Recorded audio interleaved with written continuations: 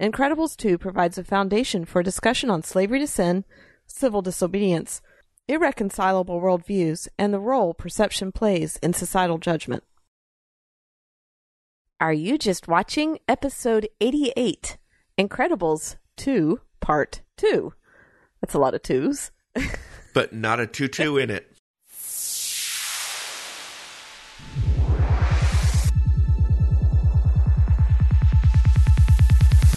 Welcome to the podcast that shares critical thinking for the entertained Christian. I'm Eve Franklin. I'm Tim Martin. And this is our second part of our continuing discussion on The Incredibles 2. If you haven't caught the first one, you need to go back and listen to our discussion on family and parenting and just our overall likes and dislikes about the movie, because on this one, we're going to dive right into our thematic discussion on the screen slaver. That sounded really, really evil the way you said it. Well, I mean, it is the bad guy. Yeah. I said this in the earlier episode. The villain in this movie is so relatable and has some really good points to make. So before we go too far into this discussion, I'm going to let the screen slaver interrupt our program for an announcement. Screen Slaver interrupts this program for an important announcement. Don't bother watching the rest. Gotcha. Elastigirl doesn't save the day. She only postpones her defeat. And while she postpones her defeat, you eat chips and watch her confront problems that you are too lazy to deal with. Superheroes are part of your brainless desire to replace true experience with simulation. You don't talk, you watch talk shows. You don't play games, you watch game shows. Travel, relationships, risk. Every meaningful experience must be packaged and delivered to you to watch at a distance so that you can remain ever sheltered, ever passive, ever ravenous consumers who can't bring themselves to rise from their couches, break a sweat, and participate in life. You want superheroes to protect you and make yourselves ever more powerless in the process, while you tell yourself you're being looked after, that your interests are being served, that your rights are being upheld, so that the system can keep stealing from you, smiling at you all the while. Go ahead, send your supers to stop me. Grab your snacks, watch your screens, and see what happens. You are no longer in control. I am. Okay, so what the screen slaver is talking about is very much what this podcast is about. And it just really amazed me that the whole point of our podcast is addressing the nature of viewers to sit and just watch rather than think about what they're watching. And I'm not going to call any of you ever sheltered, ever passive, ever ravenous consumers who can't free themselves from their couches, break a sweat, and anticipate a new life, because y'all are listening to our podcast. So obviously you don't count. So you're calling anyone who isn't listening to our podcast those things. Gotcha. Yeah. This whole idea explores what it is that people want and how people react to propaganda, because that's basically what media is. It's propaganda. All of it's spun from somebody's point of view. Somebody's worldview is behind it. And that's why we exist, is to try and encourage people to examine the worldview, understand the thematic underpinnings of what it is that you watch and enjoy, instead of letting people cram it down your throat and you just believe it because somebody said it on TV, which is a quote I want to do. This little conversation that goes on at the dinner table at the Parr's house, or at the hotel, actually. We want to fight bad guys. I give you bad guys. No, you don't. You said things were different now. And they were. On the island. But I didn't mean that from now on... So now we've got to go back to never using our power. It defines who I am. We're not saying you have... What? Someone on TV said it.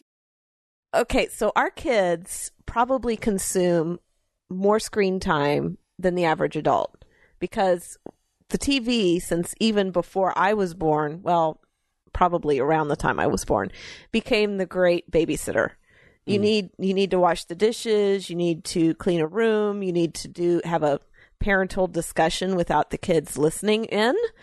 You set the kids in front of the TV and you just leave them to their devices. And the issue is that our kids learn from what they watch. The video has a much higher retention than audio for teaching. And so everything that we plant our kids down in front of to watch, they are picking it up better than what we tell them half the time.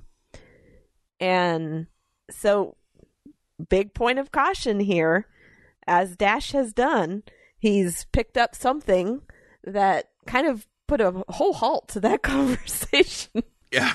Because someone said it on TV. I've done that double take before. Mm-hmm. So this, like you said, this really is what Are You Just Watching is all about. And interestingly, when speaking for myself, I suspect you probably ran into the same thing.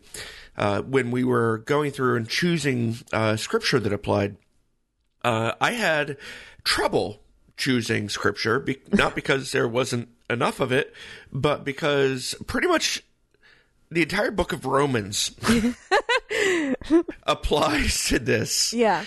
And in particular, even when we first started talking about doing Incredibles 2, I think it was like 2 months ago, I knew going in that one of the things I wanted to link to was the metaphor of the screenslaver and being slave to sin, as Paul talks about, most notably in Romans 6, but it comes up a lot. And the one verse that I pulled out in particular was Romans 6:16. Don't you know that if you offer yourselves to somebody as obedient slaves, you are slaves of the one you obey, either of sin leading to death or of obedience leading to righteousness?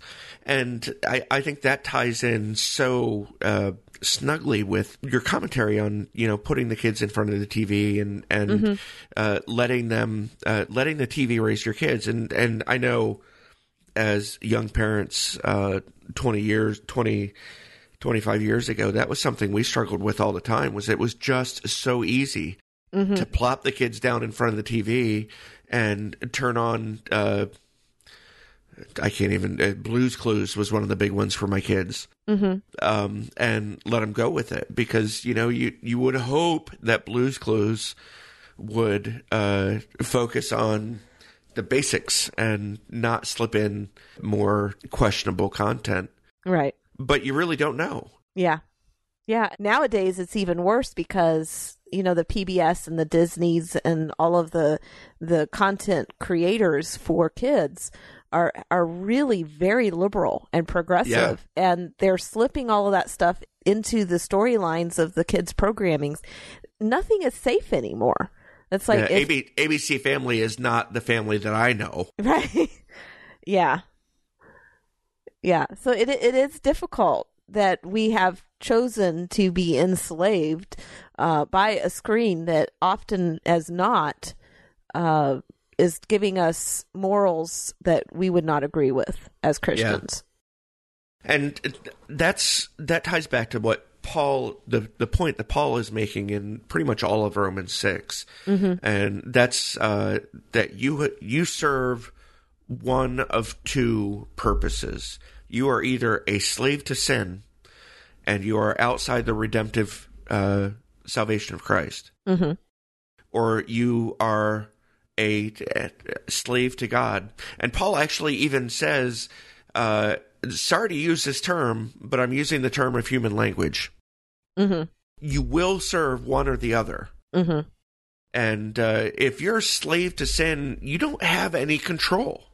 You will always choose the sinful choice, even if it appears to be good, because it will be for the wrong reasons. And that ties into me how this whole screenslaver works. They slap on the goggles or put the screen in front of the victim, and suddenly the victim is just an extension of Evelyn's will. Yeah, and in reality, who is the will behind sin? It's Satan. Mm-hmm. Although theologically, that's probably not a great connection. Yeah.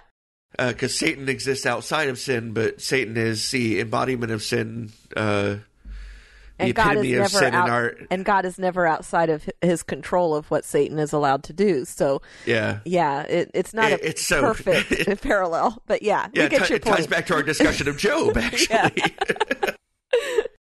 So that was one thing that I really wanted to focus on was the lack of will that people have with screenslavers' control is exactly like the lack of will that we have in the face of sin. Yeah. Yeah.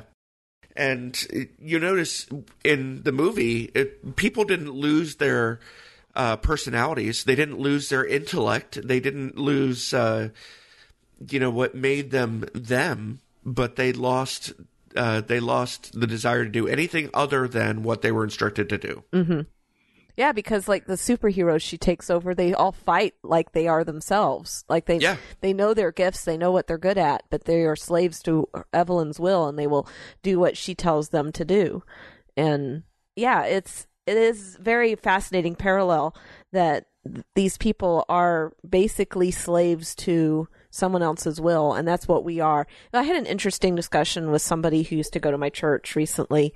He was upset. The Kentucky Baptist Convention has passed a rule that says that we can't, as Baptist churches, hire anybody who is part of the LGBTQ community. Okay. They can't be paid employees of churches, and those churches that do not abide by that rule are ejected from the convention, basically. Interesting. And anyway, this gentleman was extremely upset with the KBC for doing this, and he said it didn't show the love of Christ and all of this. And I hear these arguments all the time, it's like, but at the same time, the church is supposed to be the body of Christ. And I see it both ways, because an employee of the church is a representative of the church, no matter what level of employee they are. It's just like if you worked for a Christian ministry. And so you have to abide by the moral standards of your employer. And if you're not, then you shouldn't be an employee there. But if you're same-sex attracted and you're not living that lifestyle, and you're not in bondage to that sin, then there shouldn't be a problem. And I don't think there would be a problem with you being employed at the church.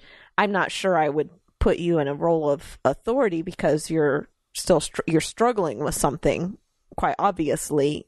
Mm-hmm. But to me, it's the same thing as if, somebody had cheated on their wife or husband, or they were stealing, or they were caught, doing some other moral sin. They wouldn't be able to stay employed there. You would have to fire them. So I guess I stand behind the KBC in this situation, because if you have chosen to be slave to a sin and you're openly living a lifestyle of sin, then you don't belong as an employee of the church. It doesn't necessarily.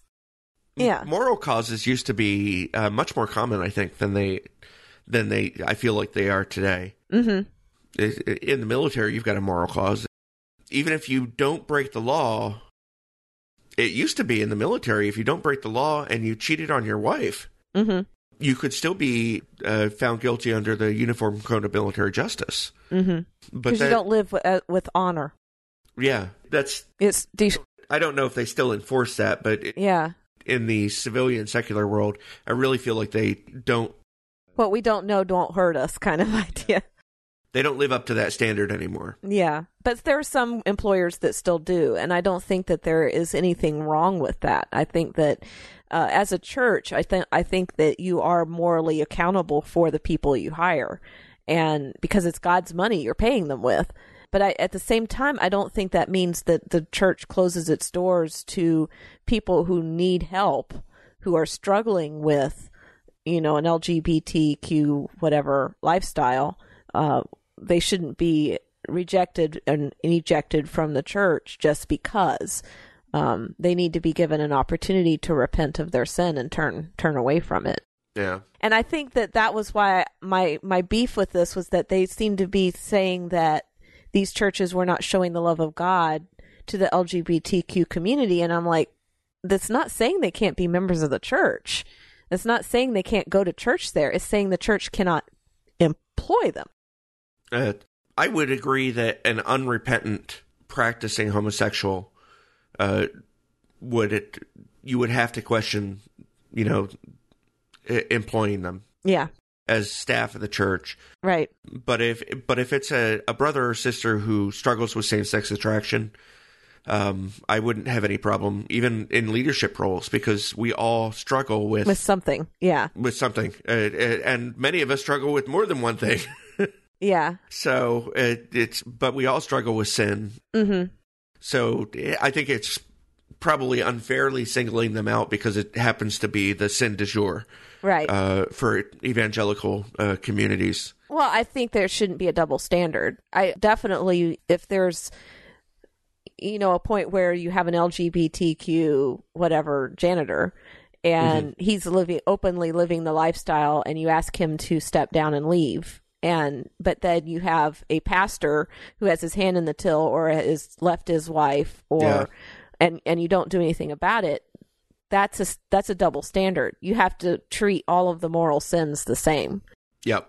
Regardless of what the position or power of the employee in the church, if they are morally and unrepentant in a immoral behavior, they need to go. Period. Yeah, it's not like practicing believers are somehow free from sin. No. We all sin, but there's a difference between blatantly living an unrepentant, sinful lifestyle and saying, I'm guilty of this problem and I'm seeking help. Yeah. And I'm trying to change and I want to be different. And yeah. I may fail here and there, but I'm always repentant. Yeah. Yeah. And I think that's the big difference. But, and in our culture, we equate some of these sins as being greater than others or not sins at all. And so it creates this dichotomy and this discord even among the body of believers as to what counts as sin. Yeah. But in the instance of, in our discussion here about the screenslaver, it's like sin that permeates our lives and makes us even the sins that we deny are sin, and especially the sins we deny that our sin, those are the ones that have the most control over us. Yeah. We had mentioned how they still retained some of themselves. What made them, even though they were under the control. It does remind me of Romans 7:18 through 20. Paul is talking about what it was like before salvation, but also our struggle. It speaks on a broader level to our struggle with sin. For I know that nothing good lives in me, that is, in my flesh. For the desire to do what is good is with me, but there is no ability to do it, and that's before Christ. For I do not do the good that I want to do, but I practice the evil that I do not want to do. Now, if I do what I do not want, I am no longer the one who does it, but it is the sin that lives within me. Yeah.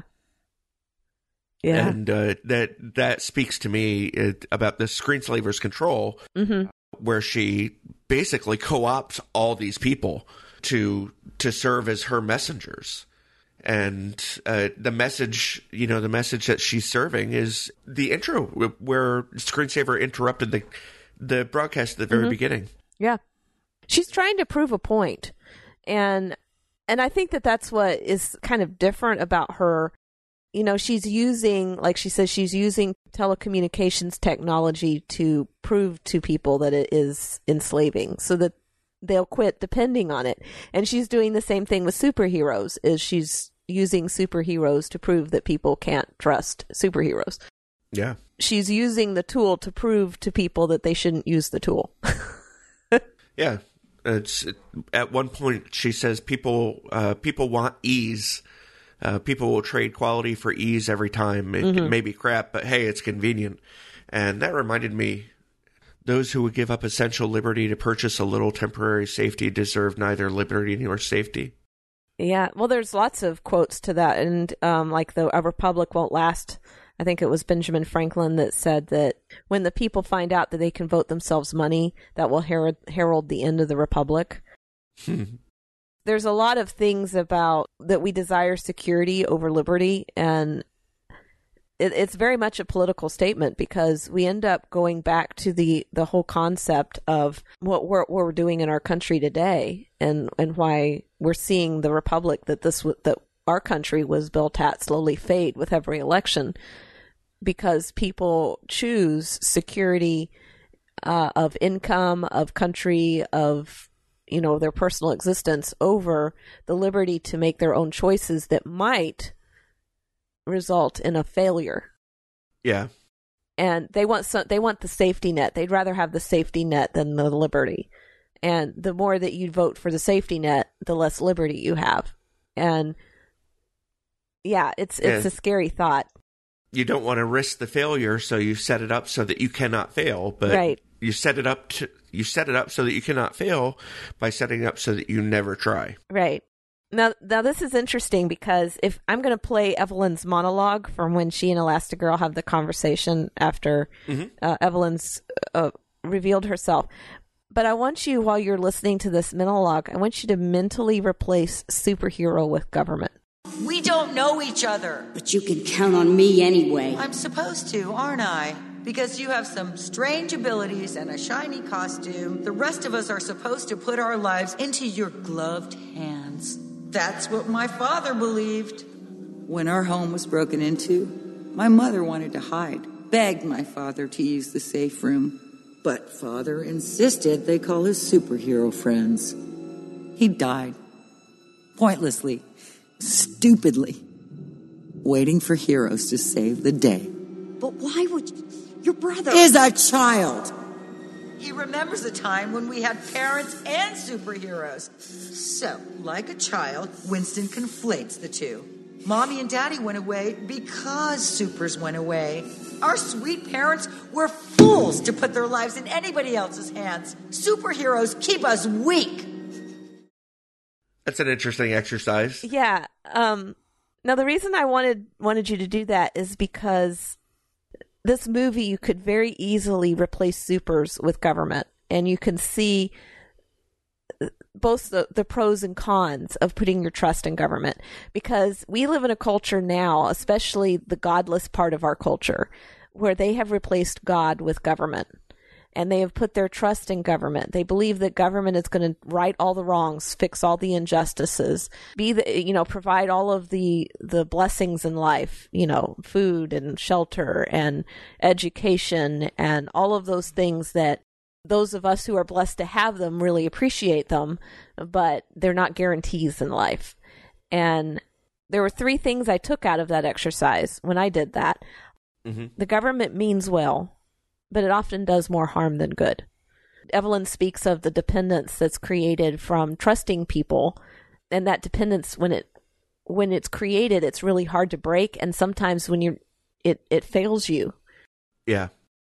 So, and that failure, because you're depending on it, that failure hurts you more than if you had just not developed the dependence to begin with. Her point at the very end, her last statement, our sweet parents were fools to put their lives in anybody else's hands. The government keeps us weak. Yeah, the government keeps us weak. Or superheroes keep us weak, depending on if you're doing the exercise. Right. But if the government keeps us weak when we depend on it, then we'll never be strong as people, right? Yeah. So you can actually, I'm not saying that all of the government is corrupt and evil, though quite a bit of it is. There are people that believe in welfare and Social Security and all these safety net programs that we have now because of the wrongs that it rights in the lives of people who don't have what they need to survive. And, I've had this discussion with an atheist friend of mine. It's like, how do you help these people? Because they need help. And so they turn to government to help them. But in that turning to government, there's no incentive and really in a lot of these programs, no opportunity to help yourself. You become utterly and completely dependent on the government. Yeah, it goes back to that old truism. If you give a man a fish, he'll eat for a day. If you teach a man to fish, he'll eat for the rest of his life, right? Mm-hmm. And that's where I think Evelyn is going, and where the government so often fails with welfare-specific programs, is we address the immediate needs, but we don't provide, often, we don't provide the ability for the person to provide for those needs on their own. And the government isn't omnipotent. And that the final point I wanted to make on that is, thank heavens. Yeah, the government is not omnipotent. They can't save everybody.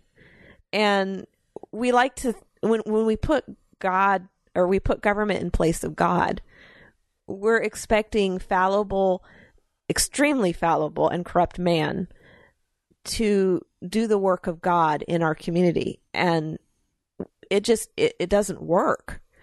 And I keep going back to Ben Shapiro, but he's asked this question a lot, is like, if the government doesn't do all these safety programs, what's the answer to that? And his response is always community, your religious community and your family. That's where the aid is supposed to come from. And the fact that we have shifted away from that in our society, where I think I read a book once where it was about these homeless kids, and they were asked why they didn't go to the shelter, and because they'll preach at me. I don't want food with, I don't want Jesus with my food. And we've become so entitled in our society that when we're in need, we feel like we can dictate the terms by which the handout is given. Does that make sense? And it's sad, because it's extraordinarily sad, because the whole point of, I won't say the whole point, but a good portion of the Christian faith is supposed to be helping the needy. And I mean, that James says that an inactive faith is not faith. It's like, if you see your brother and sister in need and you don't do anything, then what good is your faith? But we live in a culture now that says, oh no, you don't have to do anything. The government will take care of it. Yeah. But, the government is just as bad. Like you said, they're just as fallen as everybody else. Right. And in 1 Peter 2:19, it says they promise them freedom, but they themselves are slaves of corruption, since people are enslaved to whatever defeats them. And the unrepentant are defeated by sin. They are slaves to sin. Right. So anything good that comes out of it is by the will of God alone. Yeah. Now, I don't want everybody to think I'm going on an anti-government spiel here. I'm just urging caution, I guess, because that's really what Evelyn was doing. Was she was trying to open people's eyes out to the problems with being, a slave to their telecommunication devices. But I'm just urging caution in being slaves to the government, because we need government. If we didn't have government, there would be nothing but chaos. But we have to put government in its proper place. And I think in our culture, especially, if we had superheroes in real life, we probably would be overly dependent on them. And superheroes would be just as apt to be supervillains as they would be heroes, because there's something in every man that when you have power, it corrupts you. And we see that in our government today. The amount of power you have is directly proportional to how corrupt you get while you wield it. And it's something that every person has to struggle with. I personally don't want to rise to the level of management, because I know that I would not be a good manager. I would not wield that power well. And so it's just something that we have to recognize as human beings, that government cannot be perfect and it cannot right all the wrongs. And we have to look at it as a necessary evil and treat it as a necessary evil, and not put utter trust into it. Right. But we have to remember that that no government, even the worst of despots, is in place outside of God's will. Right. Yeah. And that is the whole point of Romans 13, and I won't read the whole thing here. Yeah. But God is sovereign, and his sovereignty extends to everything, including the Saddam Husseins and the Muammar Gaddafis of the world. Right. Yeah. So, and the Donald Trumps. and the Donald Trumps. So it's when it comes to the will of that government, as expressed through the laws of the land, where does it go? Yeah. And we're still to be obedient to it, which is, I think, the main theme in Incredibles 2 is the whole concept of civil disobedience. Yeah, and it's like the theme to the Incredibles universe, because it played such a big part in 1 and now in 2. Mm-hmm. Yeah, and the whole concept of making a group of people illegal, and I think we've there are political parallels to that as well. Declaring people illegal just because of who they are, that's kind of difficult to enforce. I mean, you're basically telling somebody not to be who they are. Yeah. And we struggle with that in our country today. And that's another thing we have to, weigh against, the whole libertarian view of have as few laws as possible. And I, to be honest, the older I get, the more libertarian I become. I'm a conservative Republican, and I have voted that way my entire voting life. But the whole concept of needing smaller government seems to have slipped out of the Republican standpoint politically. And I find myself thinking, a lot of these social ills that we fight against would be solved by simply taking the government out of it. It's like, should men marry men instead of women? Why doesn't the government, instead of dictating that it's legal, why don't the government just get out of the marriage business entirely? And that would solve that problem, because it would throw back to the communities and to the religious organizations that handle marriage and take it out of the court. It's interesting. I lean the other way as I grow older. It's my thought process is that ideally, you had mentioned earlier that we should be able to set aside some of these welfare programs and have communities deal with them. And I think that is exactly how it should work, but I don't think it will work because, again, people are just as fallen as the government is. And I don't think that we can necessarily rely on individual communities to take care of the needs that some of the welfare programs are taking care of. It would be great if every church stepped up. But the fact of the matter is, even the churches are run by people who are struggling with their own sins. And I think that there needs to be regulation. Back when George W. Bush passed his faith-based initiative, I thought that was the single greatest initiative to ever come out of a government office. I really wish it had gone further before it was dismantled, because the government should be in the job of encouraging groups, faith-based and otherwise, to take on these problems. It should be the job of the local community, and the job of the government, the federal government in this case, should be, standing behind the local community and saying, what can we give you to help you with this mission? The problem, the way that comes out, though, is that then because of this whole separation of church and state thing, is the government says, how can I help you? And if you take our help, then you can't be faith-based anymore. Yeah. And we see that very clearly in places like Canada. And unfortunately, more and more so here. Yeah. And that's the sad thing. But I disagree. I think there is a certain level of accountability that all charities should be held to. But I believe that the private sector will do a better job of holding people accountable to the way the money is spent than you can't hold the government accountable for how the money is spent. It gets lost in bureaucracy. That's true. Like you can go, there's websites you can go to where you can see how much of every dollar a charity spends goes to its cause.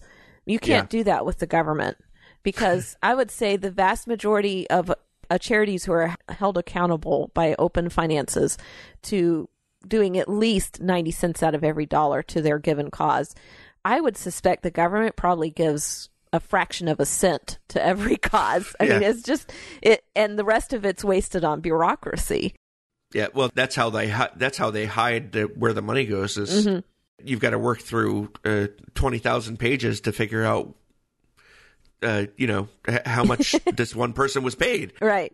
We get back to the concept of civil disobedience, because in this movie, they're struggling with the whole concept of, the law says they cannot be super. They are super. The law is unjust. Yeah. So how do we change the law? And it really is summarized nicely in the scene near the very beginning of the movie around the supper table.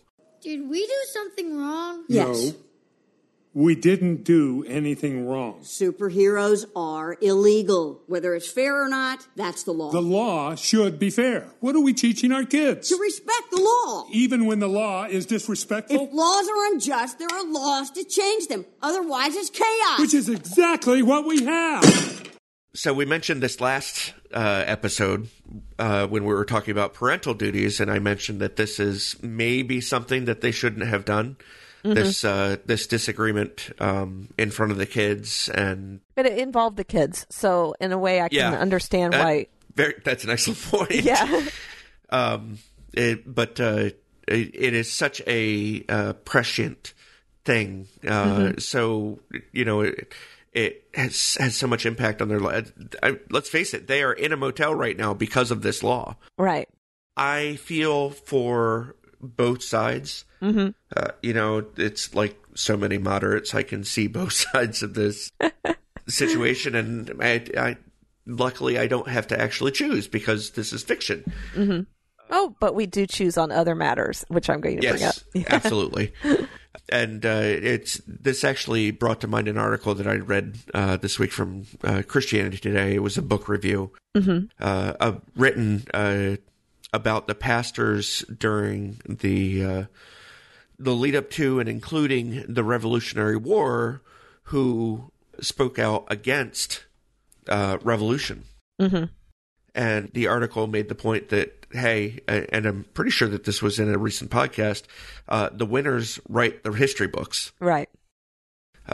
So these pastors are not remembered that much, but they make some really good points, and a lot of it goes back to the Romans 13 thing.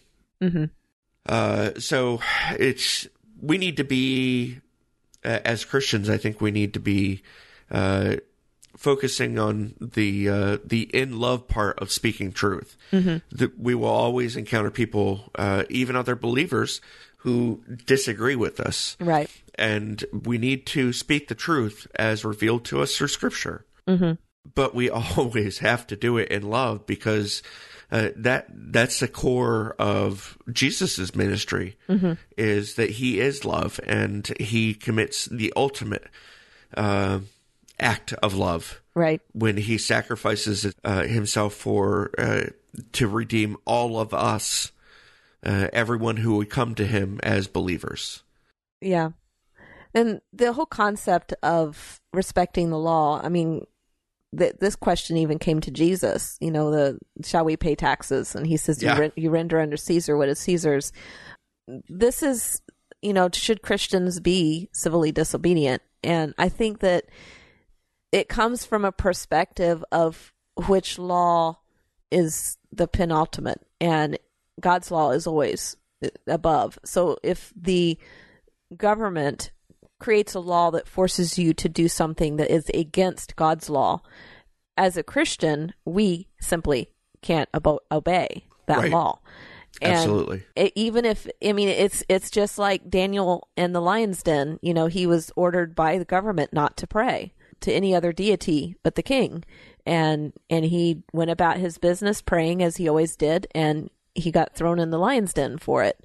And with Shadrach, Meshach, and Abednego, a very famous Old Testament account that all the kids learn, they get thrown in the fiery furnace because they refuse to bow down and worship an idol.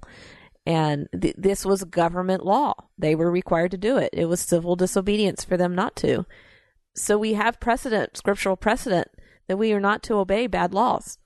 Mm-hmm. But where does that leave us as Christians? And especially in a society now that, it's becoming increasingly hard to be Christian without being called violators of hate speech. And just to comment on your choice of words, mm-hmm. we are not able to. You'd said we can't abide bad laws, but we do have to abide by bad laws. We can't abide laws that are contrary to God's will, right? To God's expressed will. Yeah, that's what I meant. And I know it's nitpicking, but you have people who go out and bomb abortion clinics.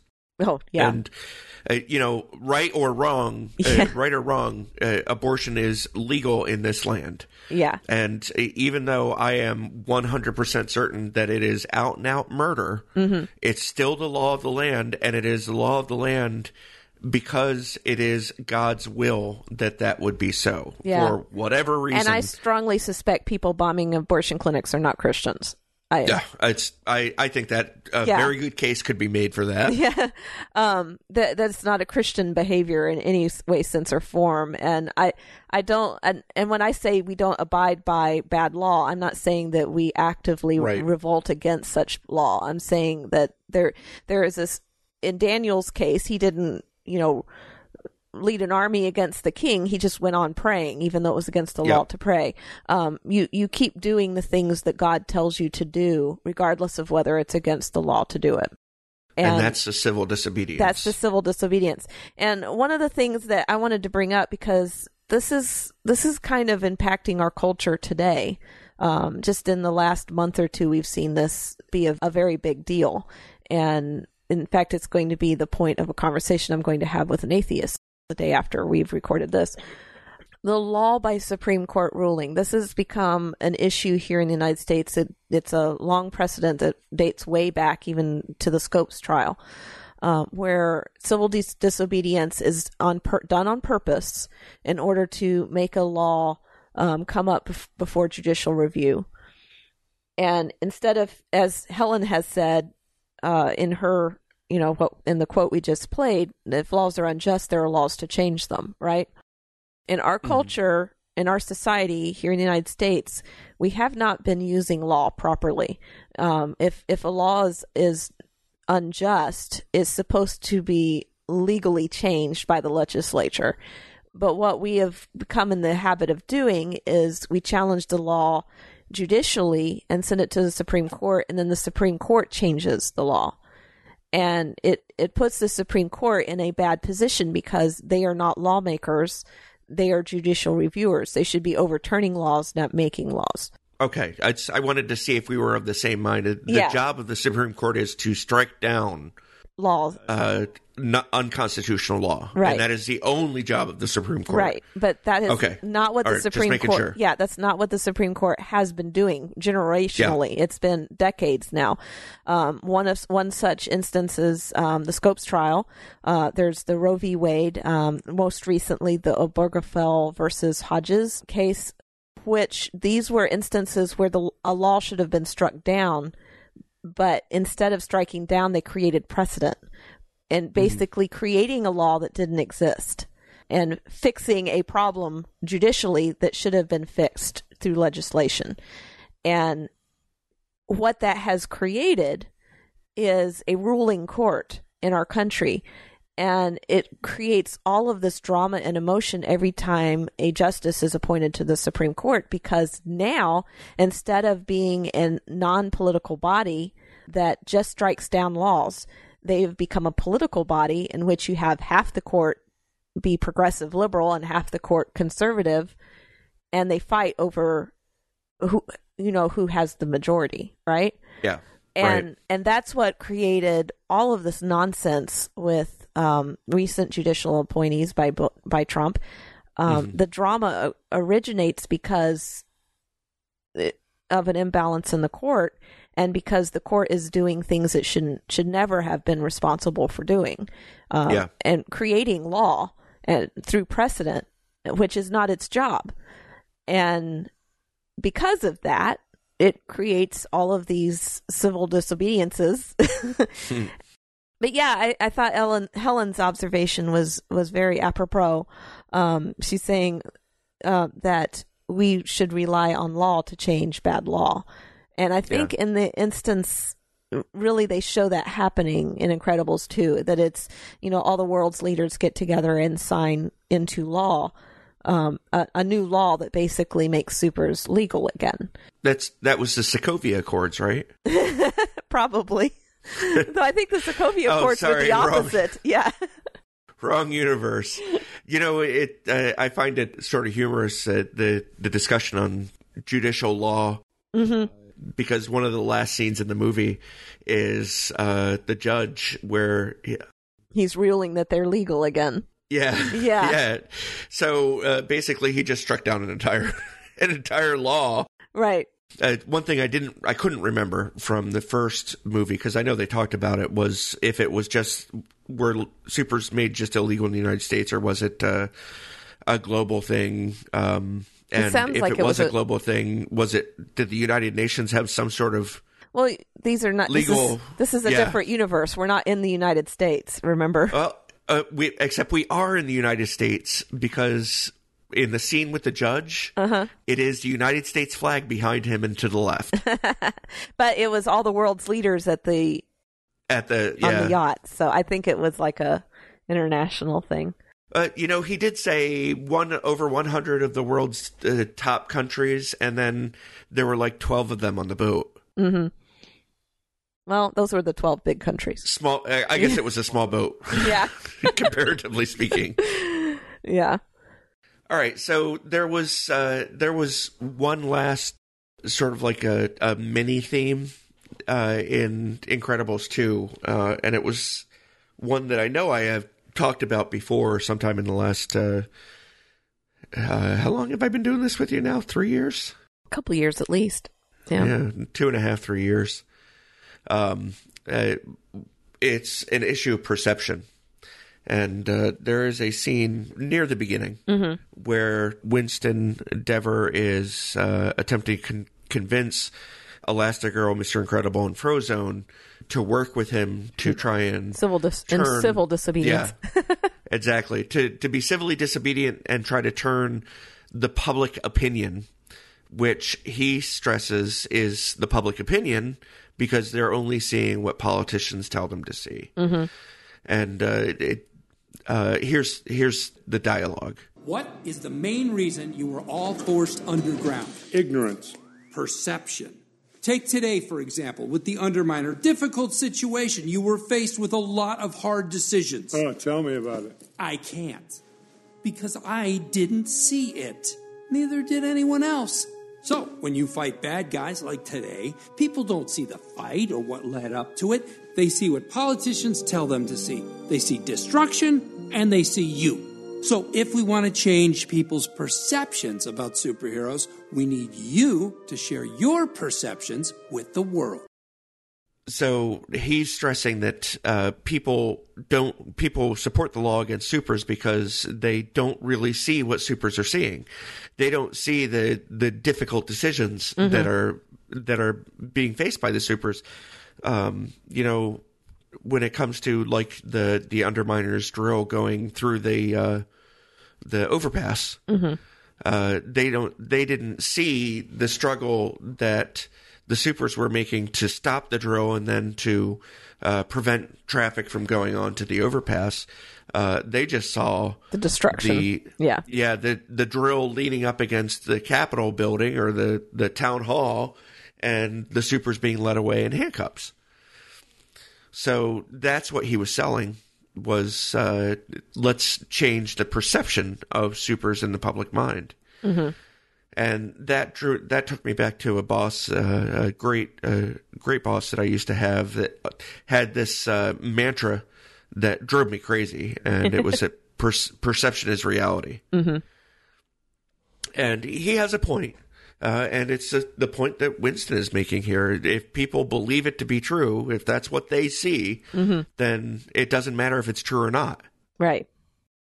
If you believe that somebody's breaking the law, if you believe that that this man is a menace, a boozer and a rapist, yeah, then it doesn't matter if it is true or not. We have a popular term for that: tried in the court of public opinion. Exactly. Yeah. I like the idea of civil disobedience being backed by corporate money. Well, that's about the only way it works, to be honest. Yeah. I mean, like even in the Scopes trial, and you know what I mean by the Scopes trial, right? Yep, absolutely. That most people do. The gentleman who was on trial for teaching evolution was a plant. He didn't actually, if I remember right, he wasn't even a teacher of that subject. And I hadn't heard that. Yeah, and he was, an organization said, we're going to challenge this law. We need to find somebody who is willing to, quote unquote, go to jail for disobeying the law so that we can then bring it to trial. And they went out and looked for somebody who was willing to, quote unquote, teach evolution so that they could bring. So it was a plant.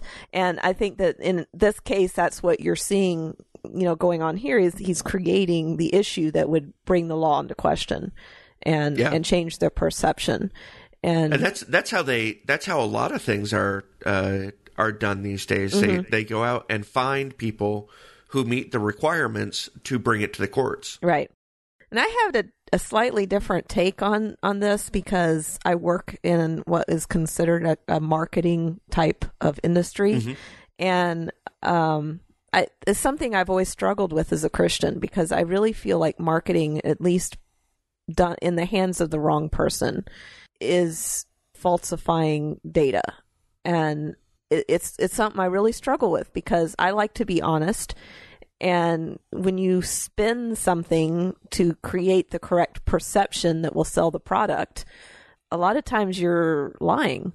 You're not, or you're not telling the whole truth, or that's where it gets into the gray area, right? Yeah, that gray area. And it bugs me because I'm actually a pretty honest person, and anything that even remotely smacks of an untruth it really bothers me. And so marketing is a really hard business to toe the line on, from a moral standpoint, because it is so easy to tell the convenient lies. And we've talked about the convenient lies, in families and parenting, and now it's in, marketing. It's something that as Christians we should be uncomfortable with, just to stay on our toes, to try and find honest ways to say things, to not shade into that level of lying. I thought Bob's observation that ignorance plays a role is probably a better take on it. Mm-hmm. Ignorance can be manipulated by perception. If you're not a well-educated person, if you don't research and look for the, reality behind the perception, then you're easily manipulated and led astray by somebody who has, the shiny thing, Yeah. It's the other side of that perception coin that Winston Dever's playing, right? Mm-hmm. They wouldn't fall to the incorrect perception if they were not ignorant of what the supers were trying to do and what they had to deal with to do it. Yeah. But that also plays to Winston's point, was that it's not just changing perception, but providing truth allows people to make educated better decisions. Yeah. So I think in the end, it comes down to education versus propaganda, because it's so easy to fall for the propaganda and not do the research, because as Evelynix, put forward over and over again, we want ease. We want everything spoon fed to us. We don't want to have to stir from our couches. And it's so easy to become lackadaisical and just let the propaganda flow in. But we have to actively participate. We have to seek truth. It doesn't just find us. We have to seek it. And once again, that's what this podcast is about. And we're hoping that our listeners are learning, or at least seeing our example of not just enjoying this beautiful, entertaining movie, but to look at the what's going on underneath it. And then the final thing we wanted to talk about just briefly is Evelyn made a really interesting statement to Helen near the end, and I'll just play that for you here. You know what's sad? If it weren't for your core beliefs, I think we could have been good friends. At least I have core beliefs. I actually had a discussion, an exchange like this with this atheist that I speak to on a regular basis. She asked me, why can't we just, set the differences aside and be friends anyway? And I tried to explain to her the idea of watching somebody that you want to be friends with, that you really care about, making horrible choices in their life, and how damaging that can be to be friends with somebody and not be able to, and they completely reject everything that you believe is true. And it's a difference in worldview. And sometimes those differences are so irreconcilable that you simply cannot be friends with that person.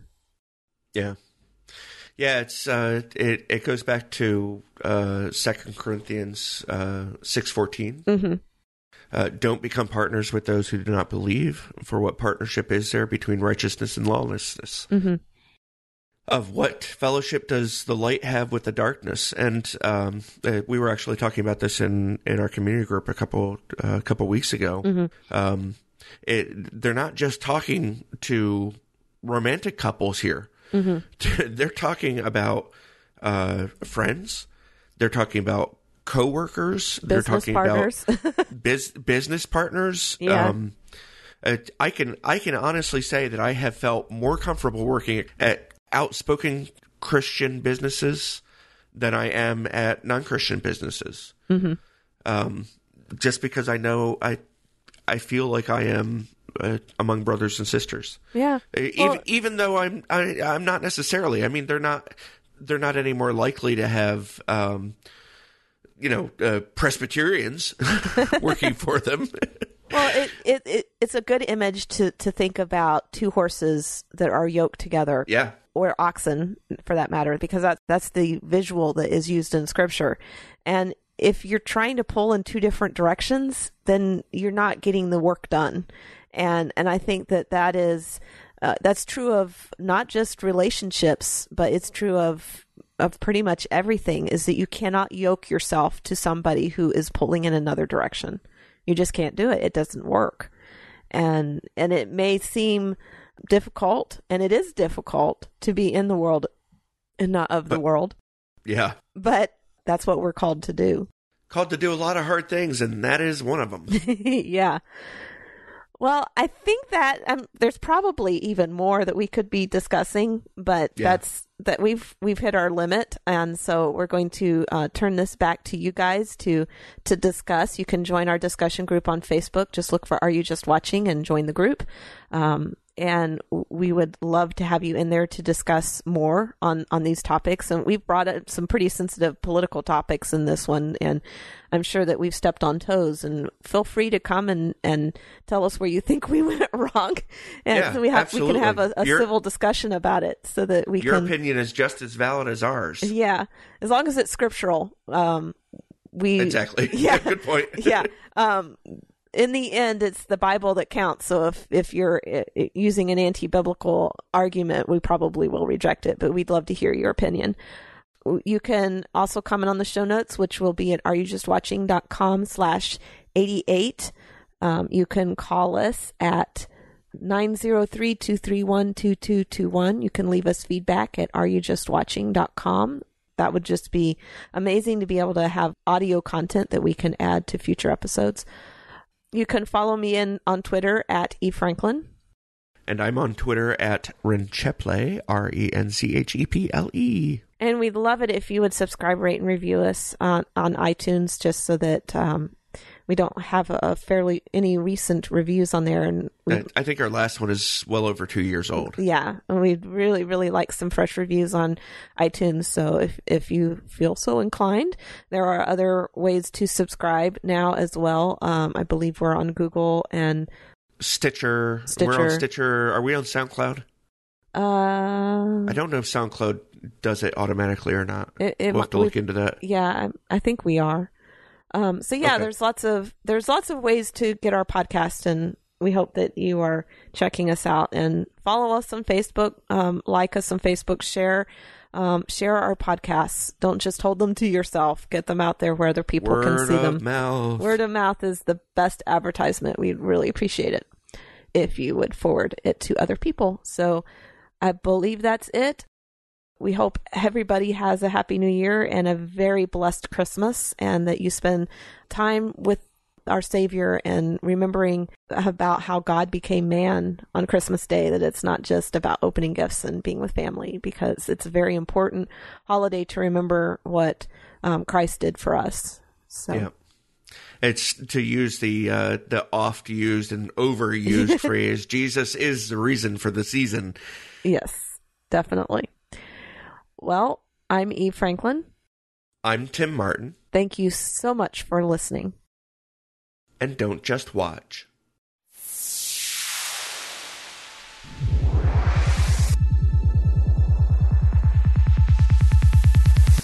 Are You Just Watching is a proud member of Noodle Mix Network. Subscribe to more of our podcasts to make you think, laugh, and succeed at noodlemix.net.